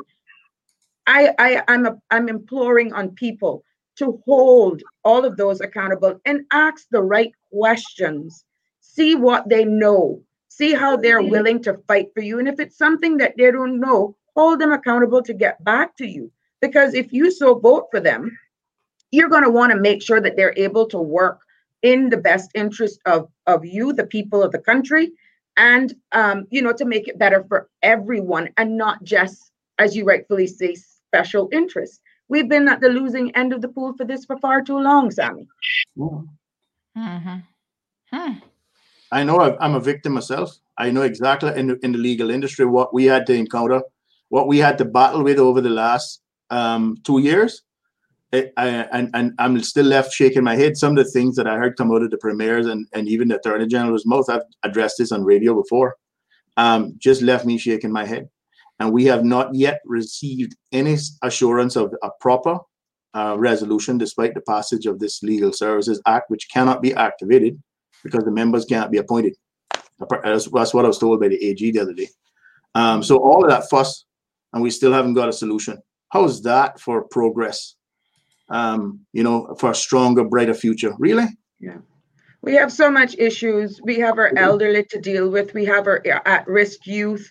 This all comes together where a village raises a child. And now this village is even encompassing our elderly, our young adults, even people like myself, 46. I still need guidance. That's why my campaign are actually comprised of mentors, all of those assistants that I have been getting. But when you're looking at life as what it is politics still what it was 10 years ago? Or has it changed based on you and I putting ourselves forward, being in the forefront for ridicule? It comes with it. But does it have to descend to the low in which it's going sometime when we have bigger issues to deal with? Anybody who engages in that in the middle of all that we see around us is just reckless, negligent, and selfish. That's as simple as I can put it. Because you can't have all of this, you talk about Nero playing the lyre while Rome burned. Well, my friend is playing the lyre while Rome is burning. That needs to stop, right? People need to hold these folks accountable. And someone asked me the other night, would I support amendments to the Constitution to help hold members of Parliament responsible, accountable, including a right to recall them in certain circumstances? My answer to that is resoundingly yes. I would support that, because you need those sorts of constitutional provisions. Obviously, we've seen that an example now. We need that sort of thing to hold, all of us who end up in a parliamentary position accountable. I think it just comes automatically. It comes automatically with the position. Because we're under scrutiny. People are looking at you as an example setter and someone who will uphold the laws at all costs, and that's here or international. You are held at a higher standard because you are the voice of thousands, and we're ambassadors just by selling our country. We're even put on a higher standard once the people elect you into Parliament. And I see nothing wrong with holding our representatives accountable. I mean, as just lay people in our society, we should all be held accountable, and that's why we have laws. Exactly. And if it's good for constituents, why is it not good for us? You're quite right. Prosecuted and convicted, and yet there's no consequence.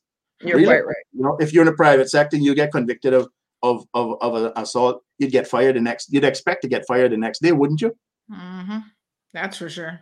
And but when you fired before the conviction, but anyway. True. Yes. Yeah. Wow. So some very interesting discussions and comments. It's good to have a sounding board. It just weighs off on each other. I mean, we know that your listeners and viewers are engaged, but it's good, and I guess it's not for it to be misread. But Sammy, just by Sandra giving us this platform, and Thursday is Georgetown Day, and we pay to play. The optics is that you Friday, and I are running. You missed a day. It's Friday already. Yes, exact Friday. The optics is, it's Sabrina and Sammy. How are we going to know whether or not we align unless we engage? Yes. There are actually others who are vying for political seats that are scared to be seen because of one could be branded, or again, this comes to personalities and not politics. Yet we're all fighting, I hope, for the same goal of getting elected to represent the people on key issues that are affecting everyone and our country. Why should we be in a position where we're even fearful of being seen in this forum or even in a public sitting discussing issues that we're all vying for? So this is where the conversations and the political maturity of our people needs to be enhanced and not be taken out of context. This thing about, that's politics, that's how it is. We're not going to get the younger generation interested on the right footing to participate and be a member, want to get into politics more. If we, example setters, preparing the stage for the next generation, don't conduct ourselves at a certain level. I encourage all and as many grown young adults to get involved. Come on my journey with me so that you can see, you can hear, you realize what happens behind the scene. I mean, getting elected is one thing, doing the campaign is another, but really what happens and what you're exposed to, what you experience during the campaign is totally different.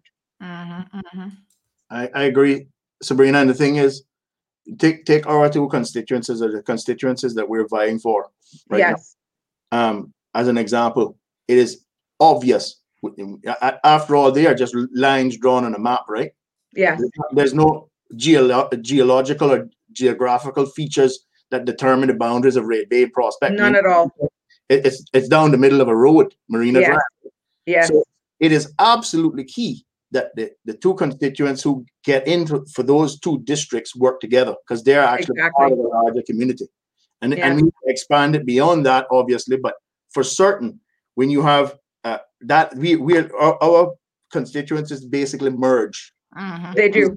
It is absolutely key that we have people who can work together with one another better that entire area, not just focus on, I want this for, the west side of Marina Drive. I don't care what happens on the east side. That there's when we, and this is one of the reasons, Sabrina, that I've never really advocated for one man, one vote, because I know as Caymanians, we tend to think parochial. I remember growing up when people say, and I've even heard this employed by the Premier, talking about, I'm a West Bay. I haven't lived in West Bay since 1999. What is that all about? I'm a Caymanian, right? You're a Caymanian. Sandra's a Caymanian. We come from one tiny little island that is about the size of a village. Let's stop pretending that we're some great metropolis, and there's sort of barrios or boundaries that we have to adhere to. And if you dare come into my area, as if it's some sort of turf war, really? Is that that's the level of maturity in politics in Cayman? And that's we don't have to. Go ahead. That's the scary part about what can happen with this one man, one vote situation is that it becomes easier to create this garrison style politics that we hear in other regions around the world, right here in the Caribbean as well. So very, very good point. We are running out of time, but I do have a question that has come in, Sammy, for you. Let me just see. Sure. I did see it on WhatsApp. Here we go. Who would Sammy choose to be premier from the candidates running for election? So this is a hypothetical question that I think is good for both of you. It's a difficult one because, of course, you don't know necessarily who's getting in, but it does say of the candidates. So we have 50 candidates who are running. So on the presumption that, obviously all 50 can't get in, there's only 19 seats, and some who are in there now may retain their seats. But when people ask you a question like this, how do you respond to that in terms of who you could see as premier? I can honestly say I haven't really addressed my mind to that, and I would be a fool to, because I'd need to get to know. I personally would want to have a very direct conversation, very direct engagement, alone and with others in the room, to determine what that person would do going forward as the head of cabinet. I can tell you who it won't be. I have the luxury of running against the sitting premier, so I know it won't be him. And he wouldn't be qualified anyhow. And I couldn't, in all honesty, support Mr. Bush. That's a given. And other than that, I haven't addressed my mind to the issue. I know that there are folks who might expect it. I can tell you this, that expectancy is neither here nor there with me. I'm going to do the responsible thing. I'm going to listen to what my constituents would tell me to do, and listen to the others who are on the same side of the table, and even the other people on the other side of the table, so that I make an informed decision and a good decision that can take this country forward. Okay, Sabrina. I share the same sentiments as Sam, to see exactly who the players will be at the end of the day. And like you rightfully say, get back in contact with your people. I'm quite sure some of the examples that we've heard that happened the last time, you're going to have a core set of people that you're going to rely on. But most importantly, you got to see who you're dealing with around the table at the end of the day. Okay. A few final comments coming in here. We have Tracy says everyone should have access to education and health. These are fundamental needs, and they can't afford it, should not suffer or given less of an opportunity. So if they can't afford it, it should be basic human rights, as far as I'm concerned. Absolutely. Darlene supports reforming our educational system. Jackie says, agree with Sabrina. Voters can see exactly who's running for the people versus for a job, as they would have worked for the people before election and will continue to work for the people even if not elected. Collaboration among MPs should absolutely be expected and is a huge change that is needed. Sue is in agreement.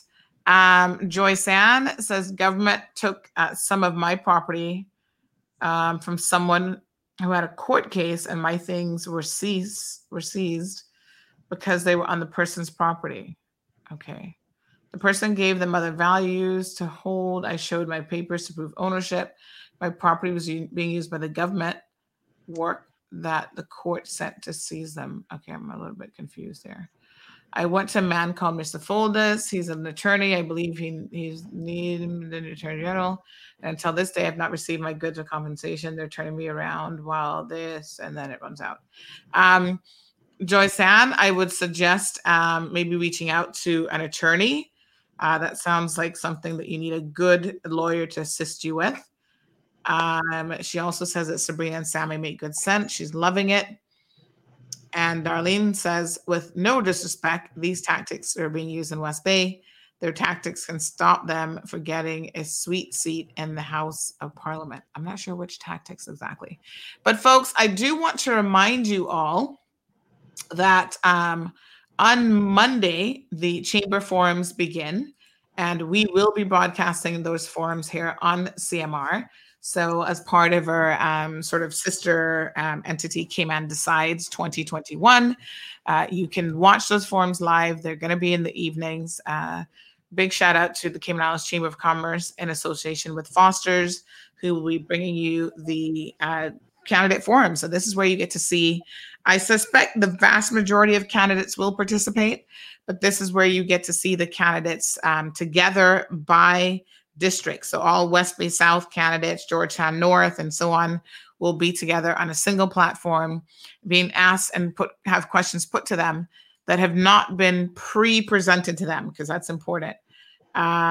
So tune in for that starting on Monday, and it runs for almost a month. It goes right up until the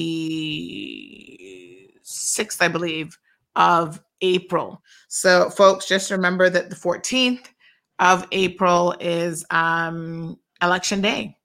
So Sammy and Sabrina, thank you both so much for tuning in to the program this morning. Thanks, Sammy. And Wednesday is the forum. I think I got an invite for Wednesday the 10th. That's Prospect.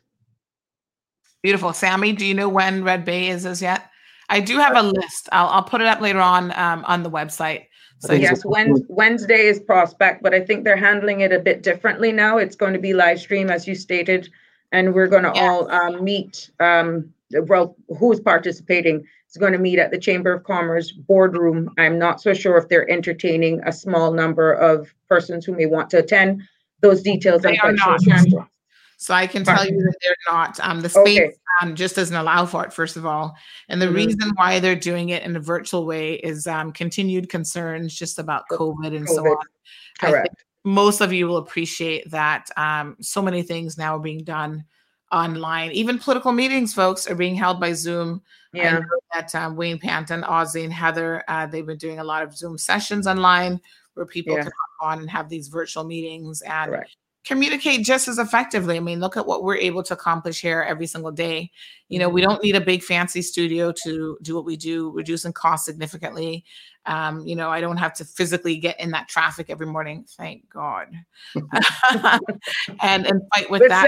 With Sammy and myself on the team, that may be a smile one of these days. Yes. Yeah. So, you know, we don't have to converge in a single location to make it happen, folks. Yeah. And that also means that all of you as viewers to this program are more than welcome to come in this discussion at any point via video if you wish. Sometimes it happens. Yeah. All right, folks, have a beautiful weekend. Thanks, Sabrina. Thank you. Thank you. I want to remind you guys of a little quote that someone shared with me at Sammy's meeting on Wednesday. Plato said the price of apathy towards public affairs is to be ruled by evil men. Folks, he was alive a very long time ago. And I can tell you that this is a very true statement, sage advice that remains true even to this day. You know, don't be apathetic. He lived from 470 to 399 BCE. Long before any modern day. You know, he's one of the great philosophers. And I can tell you guys that this is wonderful advice. Don't be apathetic. We all have to participate. We all have to care. This don't care attitude, I think, is precisely what gets us all in trouble. Thank you so much, Ms. Loretta. We will be delving into, in further detail, exactly where the candidates stand in all of these issues. And I know I've told you guys before, and I'm going to start these this week, the segments called Speakeasy. And essentially what this is we will give all the candidates who wish to participate a good 15 minutes on individual topics. So if you want to know what Sammy Jackson thinks about education, what he sees are the primary issues and what his solutions are, he's got about 15 minutes to speak on it. Say what he's got to say, and we're going to be feeding those through to our online platforms, the website, the social media pages, and so on.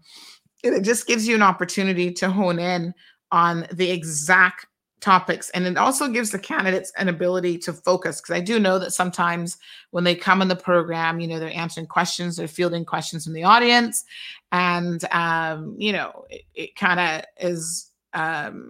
Sometimes you go off on a little bit of a tangent on different things. So this allows them to have a very focused conversation on individual and specific issues. So more about that coming up. Karina says Sammy's next public meeting is going to be Friday, March the 12th at the Cayman Islands Sailing Club. And maybe provide some more information about the location of the Sailing Club for those who may not know exactly where that is. All right, good folks. I'm going to leave you today with a song from, I think it's so appropriate given how we started out the conversation today, from Alric Lindsay talking about politics and how much is your vote really worth. I think your vote should be priceless, folks. If you've not had an opportunity to check out our Cayman Decides website, please do so. We're still adding different elements to the website, including being able to view your candidates by district, which I think is incredibly useful. But in the interim, there's information up there and everyone who's running. Some persons, I think there's 2 candidates that we don't have photos for. That's Christina Rollinson and a Mr. Bernard. I think the first name is Richard Bernard, but we don't have any photos for those individuals as yet. So any of you who know them and who could get us photos, please assist.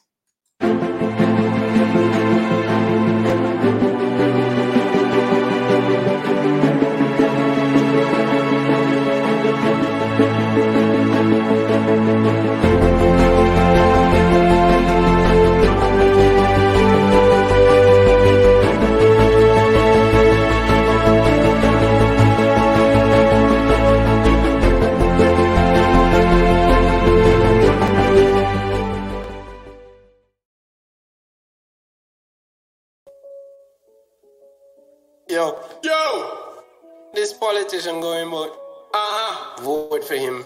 What is that? And give me $50. $50? Every time the election thing come around, you know. Every time, boys. Play. What are going to do? We not to deal with politics, and them bag of tricks. Can't fool we and take with the clown. No. We not to deal with politics, and them bag of tricks. Vote for Hillary Clinton, cause him no. The foundation we grow up on. Every 4 years a campaign slogan. How it is? Love go on like them not know man. Until time fi come look out from. Oh, please not try fi come sweet me. All you a smile and feel your life easy. Them too deep and greedy. No one help but want to come greet me. Straight from Windsor Park to South Sound. I'll rig the people them want around. Hey. I get to youth have to fight down. Shape up the system right now. People are tired for cry now. Mommy just want the chance to provide now. For survive. No more tired of the tie down. We want freedom to live life now. We not to deal with politics, and them bag of tricks. Can't fool we and take with the clown. No. We not to deal with politics, and them bag of tricks. Vote for Hillary Clinton, cause him no. En la vida de político siempre es lo mismo. Hace mucho tiempo no votaron por el chico, solo porque fue de viaje a diferentes lugares. Ahora viene con todo y más fuerte. Ahora no necesita de la suerte. Tiene más apoyo de su gente. Un hombre honesto hasta la muerte. Yeah. Y este señor simplemente quería ser un candidato mejor. Por eso estamos en eso de aprender el español. Honduras, Venezuela y Panamá. También se fue a República Dominicana. Luego ellos lo llevaron al golpe pensando que lo iban a ganar, pero no pudieron y salieron sin nada. We not to deal with politics, and them bag of tricks. Can't fool we and take with the clown. No. We not to deal with politics, and them bag of tricks. Vote for Hillary Clinton, cause him no. Patrol them get fill again, roundabout get bill again. It's an election pill again, talk the goodwill again. Holy for politic again. Things that get thick again, suffering still a gone. Baby a ball, why mommy a yarn? Daddy a work from dusk to dawn, oh this still a gone. Go for the youth where I make the mark. All recap the house back to deal with politics. And them bag of tricks. Can't fool we and take with the clown. No. We not to deal with politics, and them bag of tricks. Vote for Hillary Clinton, cause him no. We not to deal with politics, and them bag of tricks. Can't fool we and take with the clown. No. We not to deal with politics, and them bag of tricks. Vote for Hillary Clinton, cause him no. Hillary.